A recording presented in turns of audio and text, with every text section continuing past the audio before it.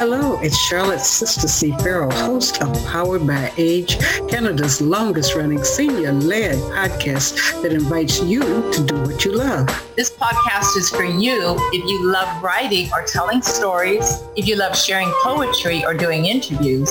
This podcast is for you if you love working on ways to create age-friendly cities. This podcast is for you if you love learning how to tame technology and get more out of virtual events, if you love finding more ways to share your heritage or traditions. If you love any of these things, you can go beyond listening and join our weekly podcast group. Simply email pbaafc@gmail.com and put your name in the subject line. Powered by Age is sponsored by the Government of Canada, New Horizons Grant, the 411 Senior Center Society, and G&F Financial Group.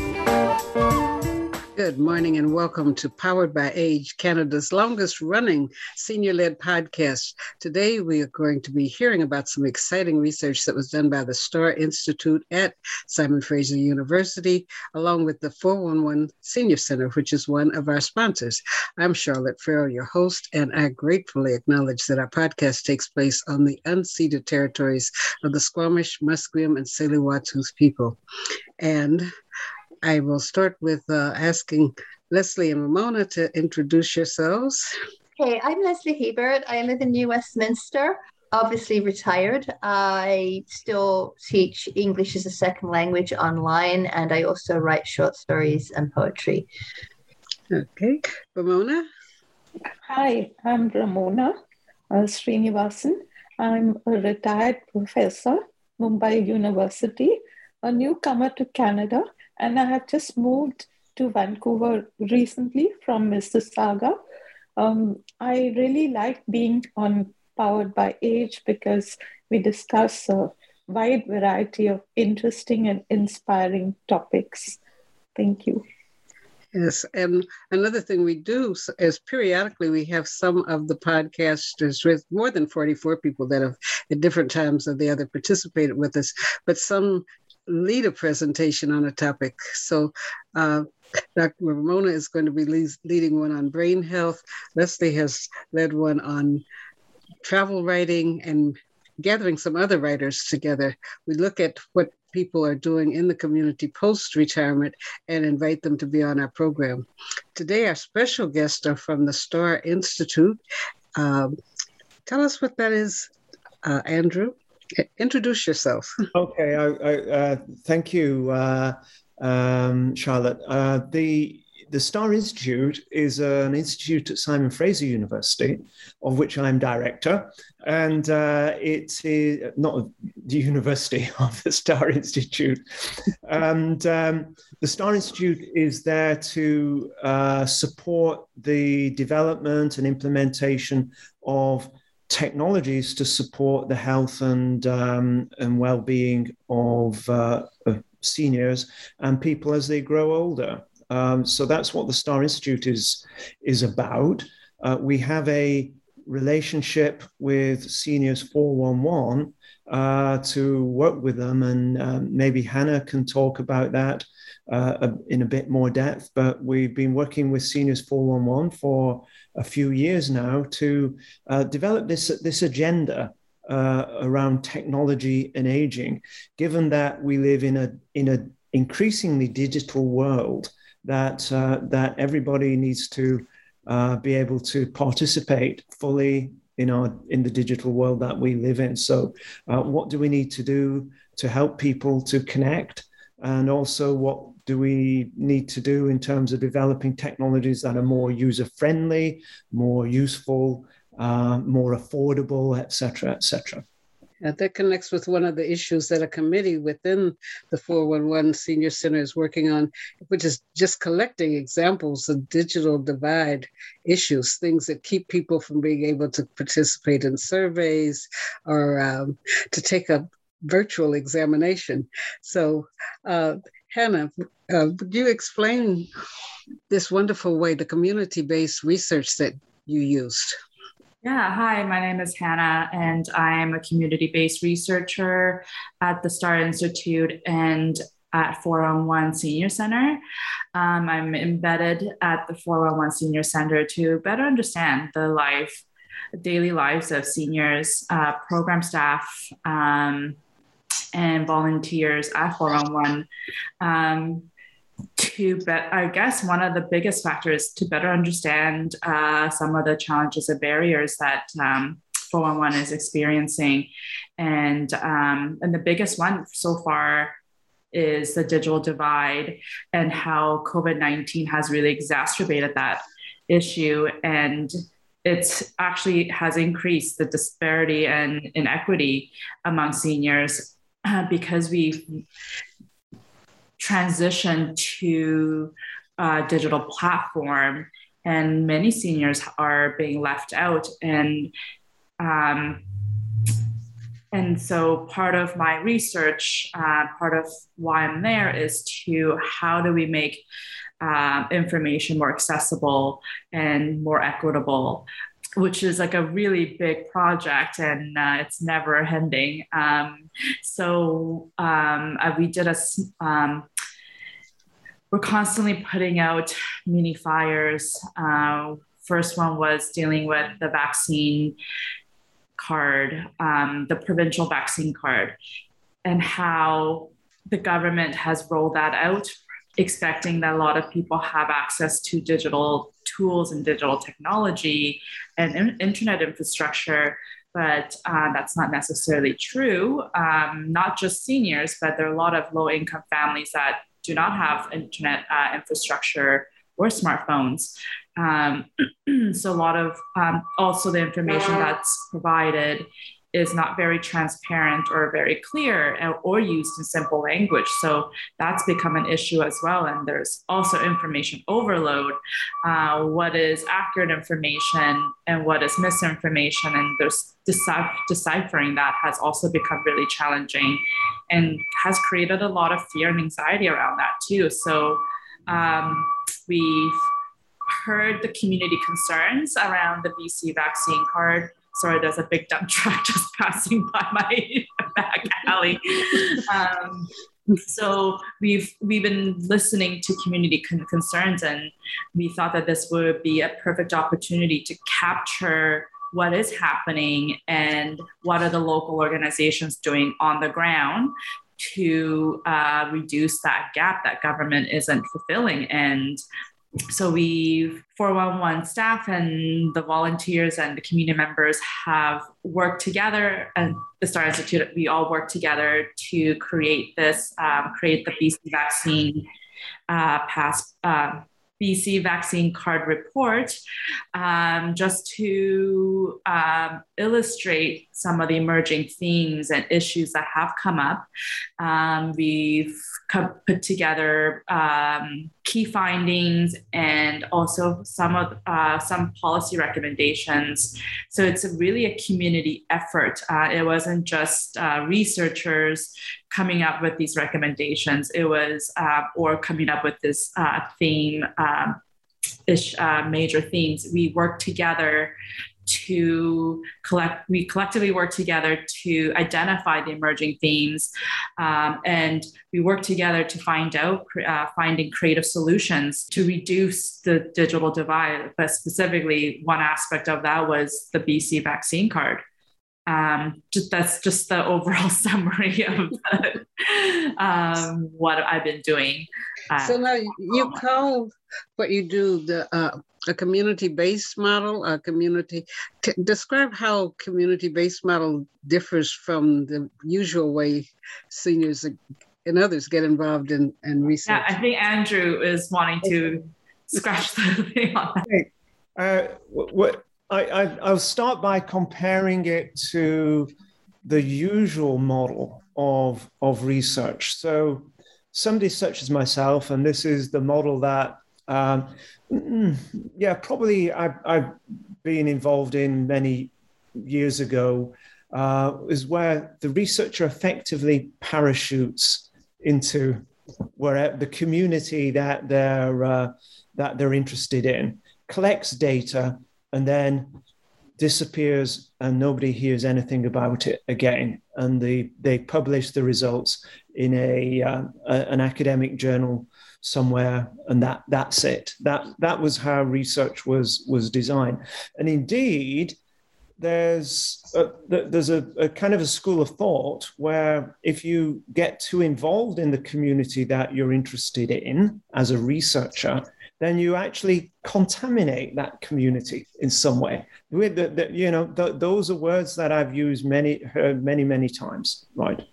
So, however, I kind of didn't like that approach right from the right from the start, and a lot of my work has right from my early career was very much involved in working with organizations, whether they're service providers or advocacy groups or whatever, to use research in a way that has both the academic things that I'm interested in as a researcher, but also has direct value to the organizations that I'm working with, so that we flow information back in a usable form, in an agile way that is in the time scale of the organization.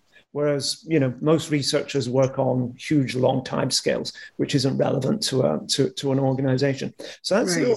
The overall concept of it, anyway. Yeah, and another big factor is capacity building and also knowledge sharing. It's not just one-way flow. It's as researchers, there's this mentality that we're teaching the community about certain aspects or certain knowledge, but that's not true. It's very reciprocal relationship. I think that's really important, and also building trust with the community members is also really important. A lot of researchers before, and it's still practiced this way too, depending the type of research you do, but a lot of it is very extractive, and I don't know if that's a word. It's extracting a lot of the information, but it's the information doesn't go back. So a lot of the knowledge is kept in the academic vault, and that's what we're trying to push against that. I mean, yes, like we obviously want to produce papers and get it published in the academic realm, but we also want to produce knowledge that is more digestible to the community, and how does this impact the community. And it's kind of best of the both worlds. I love research, but I really love it when research becomes very practical for the community members. Oh, Ramona, in working with students and communities, how important do you think this approach is? I think it would be more effective in getting people to know about what you're doing, as opposed to the kind of research that I did for the PhD. That was, like Anna mentioned, it was more about the academic side of it and getting it published and that sort of a thing. But the approach that Andrew is mentioning, I feel that is more value creating, that you're spending your time and effort in making the community get some value about what you're doing, rather than just having it all published in a book and it's going to be in a library and just maybe a few students are going to read it, kind of a thing. So that's what I feel. You had a diagram, which we can't see in the audio world, but it showed 3 different ways you collected information. Can you just tell us a little bit about that? There were various ways that we collected information. So it's qualitative research methods and also ethnographic research methods as well, which means that ethnographic research method is that I, as the researcher, embed myself in the community. So even though I'm an SFU employee, I'm actually going into 411, try to go in there every day when I'm not, and really embed myself in the community, getting to know the community members, getting to know the program staff and the volunteers, and really building that relationship. I wouldn't have gotten any of the information that I have and any of the knowledge that I have without not being there, if I was just working at SFU and just going into 411 once in a while, I wouldn't have this very rich source of information. Also learning so much from a lot of the community members as well. I wouldn't have gotten that either. And, I really enjoy going in and listening to people's stories about how they came to Canada, or what are some of how their day is going. And, by daily interactions, you get to know the person's daily life, and you get to kind of get information on some of their struggles. And I think sharing that information and sharing your story with other people is often helpful too for the individual, because they share with other people and they're like, oh, I'm also experiencing that. Or for them to share something and I tell them like, yeah, I also struggled with the vaccine, like the Health Gateway app. And I know, and they're really happy to hear it's not just me, and it's not because I'm old, and like you're young and how you're like digital savvy. And I'm like, yeah, I also don't find it user friendly. And I think those are things that, lets people know that it's not, lets people know that it's not just an aging issue, and to get out of that ageist attitude. And like, I think there's an implicit bias that I carry about aging, and I'm a young person, so I don't know what it's like to walk in older person's shoes. But I think being there, I've learned a lot, and I'm constantly learning. But I think my mindset has really shifted on. I'm like, oh yeah, I shouldn't think that way, or I feel like I'm less ageist. I'm working towards being a better advocate for seniors, and yeah, I think it's just an ongoing process for me. I think you mentioned the word capacity building, and I know an experience that I've had and that other people have had. There's the time when you ask someone about something on their phone and they take your phone, or the worst, they take your mouse. I had an experience with, I was taking a course. I went back to school at 65. I decided I wanted to be a filmmaker. And this person was showing me editing, and he took my mouse. And the second time he did it, I slapped his hand. I thought, oh my God. But it's very insulting. And so I noticed and observed the way that you were working with people. It was very much respect for their person. The capacity to use a device one of the things that you are talking about when you mean capacity building? I think it's really, I also have the tendency to grab someone's phone and I'm like, oh, let me just do it, but that's not capacity building, right? It's showing how to step-by-step process this. And I think a lot of people are maybe impatient teaching someone something, and I'm always reminded, like I do this with my own parents. When we used to be in the same city, they're located in Winnipeg, and before that I was like, oh, just do it, but then that's not helpful to them, because then they have to rely on me constantly. They're like, how do you do it? How do I do this? How do I do this? Instead of me taking the time to show them. And I think working at 411 has really taught me a value of just be patient. And I think you also have more patience for non-family members. But just teaching them, and I try to be mindful of, like, I won't take your phone, like, here's your phone, and kind of walking them through. Some people prefer, they're like, you just do it for me because I'm never going to use this. There's also that kind of mindset too, but I try to walk people through when they want to learn something, but but it's one of those things, like it has to be repetition with anything you do. You have to constantly do it over and over and over. And I think a lot of classes or programs that are offered, it's not frequent enough that it kind of sticks with you. How did you go about designing this particular study? Maybe I can answer that one. Is that it is a very open-ended approach that we've got, and we work it from the ground up. Basically, Hannah was hired to be the embedded researcher, and basically we had a set of objectives that we wanted to do, which was firstly to look at the needs of older adults and in British Columbia, in Vancouver, in respect to technology and issues around the digital divide. So trying to understand that from Hannah's perspective, being on the ground in Seniors 411, but also to provide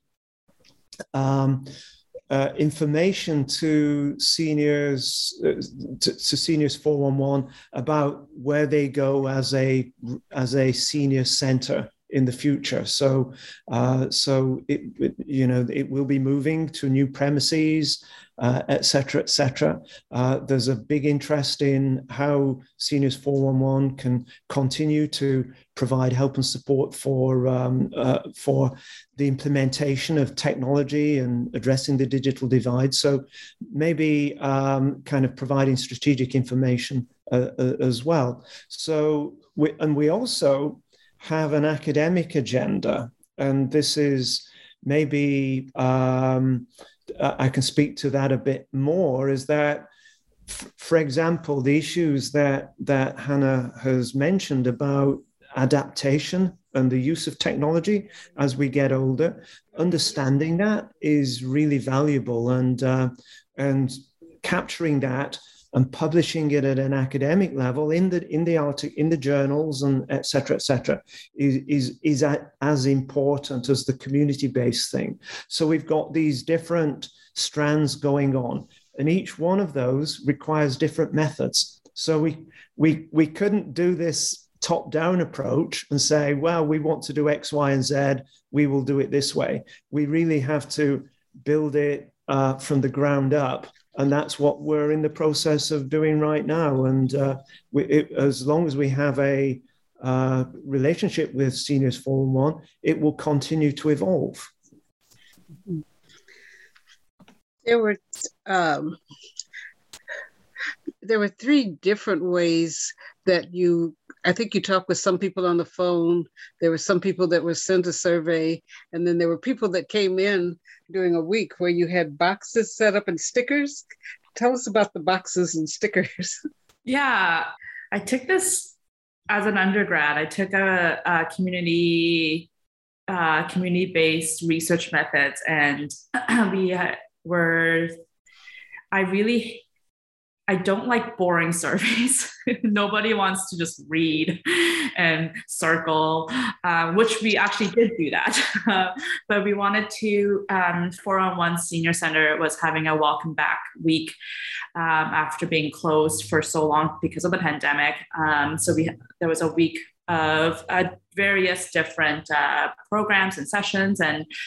And so Sarah, myself, and Andrew thought this would be a great opportunity to introduce people to the STAR Institute and what community-based research is, and myself, and like why am I here?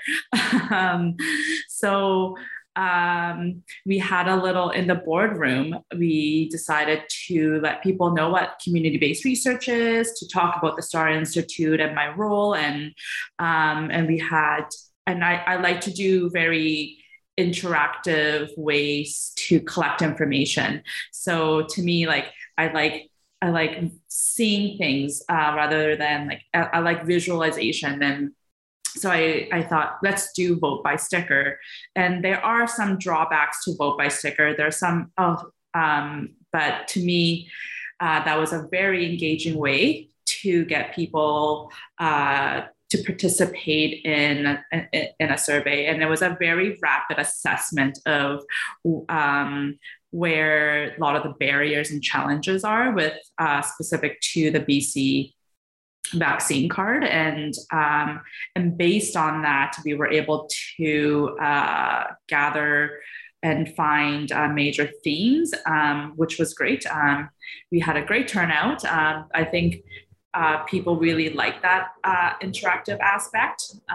It's great to engage people and not just have people read a piece of paper and circle things. Next time I would do differently is buy bigger stickers.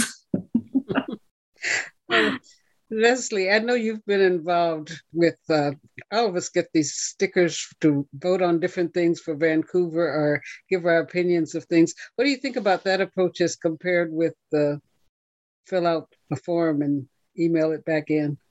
Yeah, it sounds like kind of fun. And I can see how it would engage people.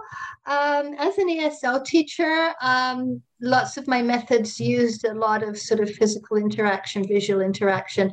And I think it would be very good actually for people that don't speak English as a first language as well, that visual component. And then for counting, I know sometimes people like things, to be every question standard in the same way because it's easier for counting. But how did you find, how simple was it for you to compare the results from things that were answered by sticker? The data collection aspect wasn't too difficult of a process. I just use good old-fashioned Excel and just counted. But yeah, it wasn't. What's nice about Vote by Sticker is that it's very easy to get. It's a very quick assessment and it's very easy to gather data, whereas surveys, because the survey wasn't online and we did in-person surveys, so that made it a bit more tricky. But yeah, I think that's about it. I don't know if Andrew, you have anything more to add. Yeah, research methods. Not to get into the technicalities of it, is that it's horses for courses. You use the method that is appropriate to the information that you want to get out. So I've done research which is highly quantitative in my time. Right. I've done surveys, very large surveys, et cetera, using different methods, whether it's telephoning people or Zooming people or getting them to fill online things.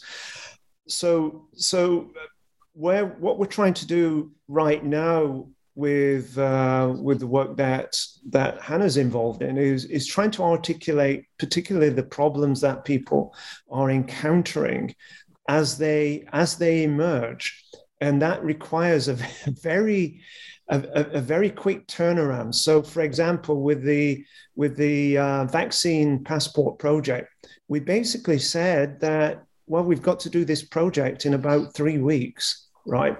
So compare that with the typical research model, which is probably 3 years to do something like that. It's just a completely different thing. So one has to be very pragmatic about it. And when you're feeding back the results, you have to be aware of the limitations of the research, particularly when you're talking about academic journals and stuff like that. But whatever is appropriate within the circumstances that you're doing the research and the type of information that you want to get out of it will shape how you do it. If we were doing a project on nuclear physics, we won't be speaking to too many people, right? But if we're talking about how people have experienced problems of using the vaccine passport, obviously, we need to speak to people. We need to understand exactly what those problems are, and hear it from the ground, the ground up. And that's the great thing about Hannah being physically virtually in the 411 space. She can hear things as they emerge. And that's why we did the Vaccine Passport project. We're hearing things about, people increasingly as they're getting older involved in the gig economy, for example. Yes. And we're hearing stories about, taxi drivers have now got to become Uber drivers, right? And if you're going to be an Uber driver, you need to be able to use the smartphone technology in a way that people might not be used to. So these are things that we're hearing, and we said, well, these are important to real people.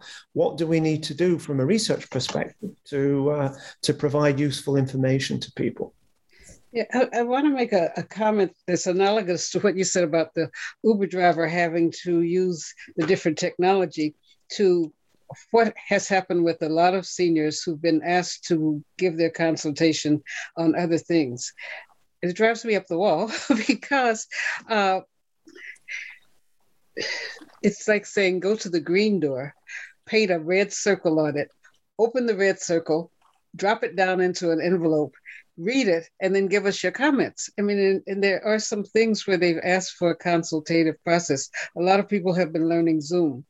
Our senior center, the 411 Senior Center, as well as the other senior centers, have had ways that they've taught people how to use Zoom. We've had some of our podcasters teach other people, again, with a similar device, a phone, a laptop, or computer. They used a platform that no one had used before. And so you had to download this platform into the computer. A lot of seniors have got 2 gigs of data. So they get very worried about if you have to download something that's going to use data. And then aside from downloading it, people don't have printers. I think the people that assume that you could just download something to a survey to read it don't realize, well, the person doesn't have a printer, or if the printer's out of paper, or if they're, so that's another barrier. And then to go back into a different system and give, vote from how likely are you from a scale of 1 to 5 to do X, Y, and Z. So knowing that the turnout for some surveys have been less than was anticipated, I think it's this complexity. So I like the idea that you built into your design that someone would be on the ground. Yeah, they say for everything, boots on the ground. Do you have boots hat on? Feet on the ground, talking with people, observing, making relationships. And then you call some people and you use the newsletter. You use each one of the communication methods that the 401 Senior Center already had in place to contact. Imagine in a 3-week period, it was 519 people. It was 514, but it wasn't me that did all the calling. I think I did about between 30 to 40 calls, but majority of that was senior volunteers that made the phone calls. And a lot of them the main priority was that the phone call was made. The primary reason why we did the phone call was to make sure that the community members were aware of the vaccine card, did have the vaccine card, and if not, how can we help them get the vaccine card? And it was just another step, easy to say, do you have a paper format or do you have a digital format, which let us know quickly what people preferred, or if they didn't have a digital format, then why not but majority of the phone calls were done by the amazing senior volunteers.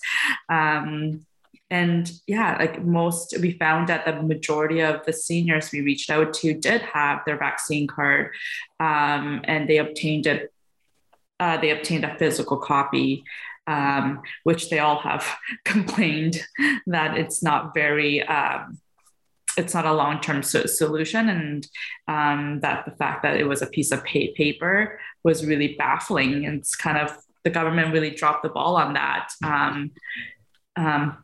Why couldn't they laminate it? And then that fell on a lot of the local communities to step up and resize it and laminate it so it becomes more permanent solution. I'll say that in quotations. And now we're moving on to the federal vaccine, and now you have to go through the Health Gateway app, which I've been avoiding, but it's inevitable. So we all have to do it. But I believe that you could call and get one as well. And I'm pretty sure it's going to be a piece of paper again. But how is that? Why aren't people listening? People meaning the decision makers. I don't know why they think that piece of paper is enough. It gets wet. The QR codes could get worn out.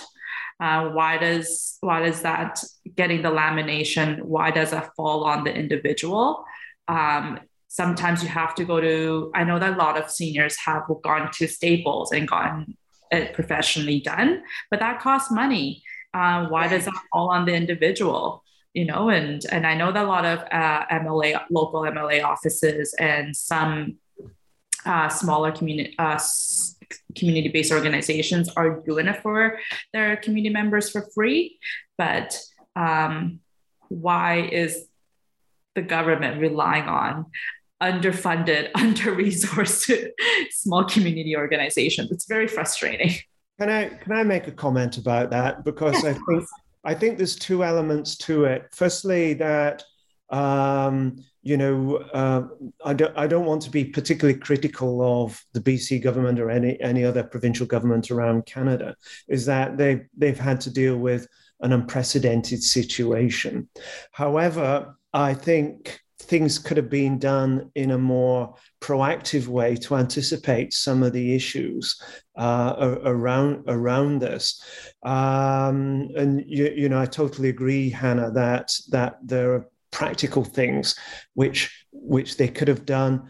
And to be honest, probably there's a cost element in this, that it's easier and more less costly to the government just to say, okay, yeah, we'll just do this online primarily, and you can print it out at home, et cetera, et cetera. So there's probably that thinking behind it. But equally, there is now a kind of an assumption that everybody has smartphones, they're going to use that. That's the main way that people are going to use a vaccine passport. And the world, unfortunately, well, I say unfortunately, is moving in that direction. And I think I mentioned to various people the other day, I went to see the Vancouver Whitecaps soccer team the other day, and I bought a ticket and then found out I can only use that ticket with a smartphone. You cannot use it any other way. To a lot of people. So there are people now who are excluded from going to the Vancouver Whitecaps to watch soccer games, right? Because there's an assumption that everybody's got a smartphone. So the world moves in this kind of way forward with these things interacting in the way we use technology, and unfortunately, certain people are going to get left behind by that. And that's what we have to really address if we're going to avoid this digital divide. And technology is always moving. So somebody sooner or later is going to get left behind by it. Yeah, it's not only people that get left behind because they don't understand the technology or they can't afford it, but I actually resent the fact that I feel as if I'm being forced to get a smartphone, and I don't want one. I've got a little flip phone, which is fine. It's cheap. I don't have to pay for data, and yet I can't put any access cards or any ID or anything up on the screen. Some people mention that at the seniors' day, that they resent the idea that you have to have that particular type of technology in order to access things as simple as being able to go to a movie or a restaurant or a game. Yeah, it's interesting that, even our younger generations are talking about, it's just a lot to juggle. Like, why couldn't it be a physical card? Even it's not just older folks that are saying that. It's also younger people, like younger generations that are also saying, yes, there's some people that do everything digitally, but there are also other people that want tangible physical card, kind of like when you're showing your piece of ID, it's easy to just have all your card, not hold your phone and the card, and you have to look for your QR code. And, it's become I don't know how long we have to continue doing this. I think when I was on the radio, someone said this was only supposed to be a temporary solution, but I don't think it is. I think maybe it is temporary, but what is temporary? How long is it going to be? And the question is what's a lot of seniors have expressed what's next? That constant fear and anxiety of like, okay, so there's the provincial and now there's going to be a federal. Doesn't mean that the provincial card is going to get phased out and taken over by the federal. There's all these questions, but no one's really addressing the answers. And it's a bit of a chaos. And Andrew's right. Like, I do agree that, it's unprecedented time, and, and the government is also like probably going, they're just adapting as quickly as they can. And, but I think, moving forward, it's been now, moving forward, we'll have better ways. Who knows? I don't have answers. Well, I think one of the things that is very, very valuable for feeding back to the government is your study. And right in the time period where another mandate is coming out to have the federal ID. So having that data might help people who are working on approaches to getting it to people, using something more community-based, to know that just what they had, making it a mandate, is not enough. I think the speed of that information, do you know, aside from the press releases about your study, have any copies of it been sent to any elements of the government that deals with these cards or mandates? I can speak to that. Is that we as a project, the relationship we have with 411, we're still developing our communications channels. So for example, Hannah, a couple of weeks ago, spent most of the week being interviewed by the press and news outlets, etc., about the research that was done. We are sending the information to as many decision makers as possible. So, but a key element of the work that we're doing is this outreach and communication, so that people who are making decisions about these things are getting that feedback as well. Yeah, I think that's important. We've had podcasts where seniors have wanted to know more about the advocacy role, advocacy regarding transportation, accessibility, residential care. So I think this is another area that, as you show people, whose desk does that fall on? That's a question. Whose portfolio is that? Who's the person that we, use our flip phones or whatever phones we have to call them up and say, listen, we'd like for you to look at some of the results, some of the solutions that were indicated. What were those 7? I think there were 7 main pointers or issues that your research focused on that people would want to have paid attention to.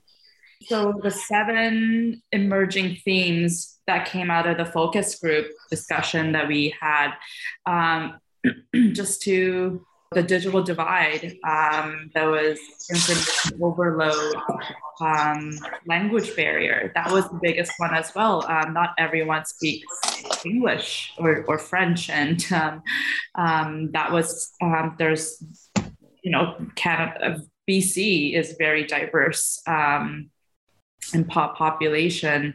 I know that COVID-19, the 183, the government number, does provide inclusive language, which is great, but there's not all local communities have the capacity to provide different language services. Privacy and security is another big factor. Not everyone knows what a QR code is and what the business, the person that's scanning your QR code, what information do they see? So there was a lack of information about that. And also the Health Gateway app, it came out at the same time. So people were really concerned about, with the Health Gateway app, if I went through that channel to get my vaccine passport, what information are they seeing? Because the Health Gateway app stores all your medical information, like all your medical appointments and what type of drugs you've prescribed to. And a lot of people were worried, like, do they see that information? So that wasn't very clear. There was a lot of anxiety and fear around what's next, what's going to happen. Also asking for help could be also very daunting. And there was a lot of, another thing that we picked up on was complex terminologies. So there was a lot of technical jargons that were being thrown around, and we still use the word between vaccine card, vaccine passport, we use it interchangeably, but that also confused people because some people had the vaccine. When people talk about a card, they were pulling out their vaccine card that they had received when they got their Pfizer or Moderna, the vaccination, so that with the date and the lot number, like people were showing that. But that's, all these terms are just getting very confusing. And also, like, why passport? Like, who created that? Did media take that and just, I've done some research on, I've typed in BC vaccine passport. The government doesn't even use that language. So where did the passport come from? So that's just become very interesting. And those are the major themes that the group have identified. And then based on that, we came up with the survey questions and the major findings. And based on that as well, we were able to put together the recommendations. So I was going to ask, one of the questions we had for today is, if you had a seat at the table when people were making decisions about policies such as the vaccine card, what would you say? What would you say, Ramona, if you had a seat at the table when they're developing this policy? Okay, Charlotte, that's quite a question. I don't understand the extent to which the vaccine card or passport, whatever they're calling it, what is the extent of the information which they are disclosing? Because for me, I don't have any such, I don't even have a health card as of now because of my status here. And so I'm not affected by that. But even if you did have this I'm thinking of it in a positive way, that if you need to be, like, you are in a particular location, for example, and then you have your family doctor and your records or whatever, and so if you suffer from some kind of health issue, then you could be dealt with in a proper way. What if you relocated somewhere else and that information was required immediately for some kind of emergency? And we know that as seniors, that we might be, having need of such kind of services suddenly. So then I feel that having this kind of information at a glance is a positive thing, that the medical authorities would be able to access everything about you. If that is what they're saying, the passport gives you an insight into, then I don't think it should be considered in a negative way at all. I mean, what kind of use negatively could someone make by knowing your medical issues and the kind of medication that you're on? How could they misuse that information? If you're thinking of identity theft, then no one wants to do that, right? No one wants to take on somebody else's health issues and the medicines they use. And so I really feel that there's no point in making a very big issue of this. And I feel that, yes, you have this passport and it's useful in various ways. If you're thinking of travel, then you would be not only safer, but also ensuring the safety of other passengers. When you have this passport at a glance, the authorities could, allow you to travel or not. And the same goes for entry into various establishments or restaurants, which are now opening up. So I think it's a good thing to have these passports. That is my opinion. Did you have a comment about what can be seen, Andrew? That's a question a lot of people have what can people see? Yeah, I can respond to what Ramona's just mentioned there, is that, people, when they're presented with something new, and especially if it's something to do with their own personal information, and health information is very private for people, is that people do get anxious, irrespective of whether the particular app is presenting information that is not very personal, to be honest. So when the QR code is scanned, it just basically comes up that, yeah, you've been vaccinated, right? It's not coming up with the details that are on the Health Gateway app, which Hannah mentioned. However, people understanding of that can be, kind of limited. I've done a lot of research of people's understanding of technologies, and even very simple technologies can be understood in very many different ways, and people's insights into them can be quite different. So we shouldn't underestimate that people's anxieties around the technologies, and that these are if people are uncomfortable with it, whatever the reason, then we've got to take that seriously. And I think that communication and explaining it to people in clear ways hasn't been done right. Certainly not by this government. And it's sort of the thing that Seniors 411 has been involved in.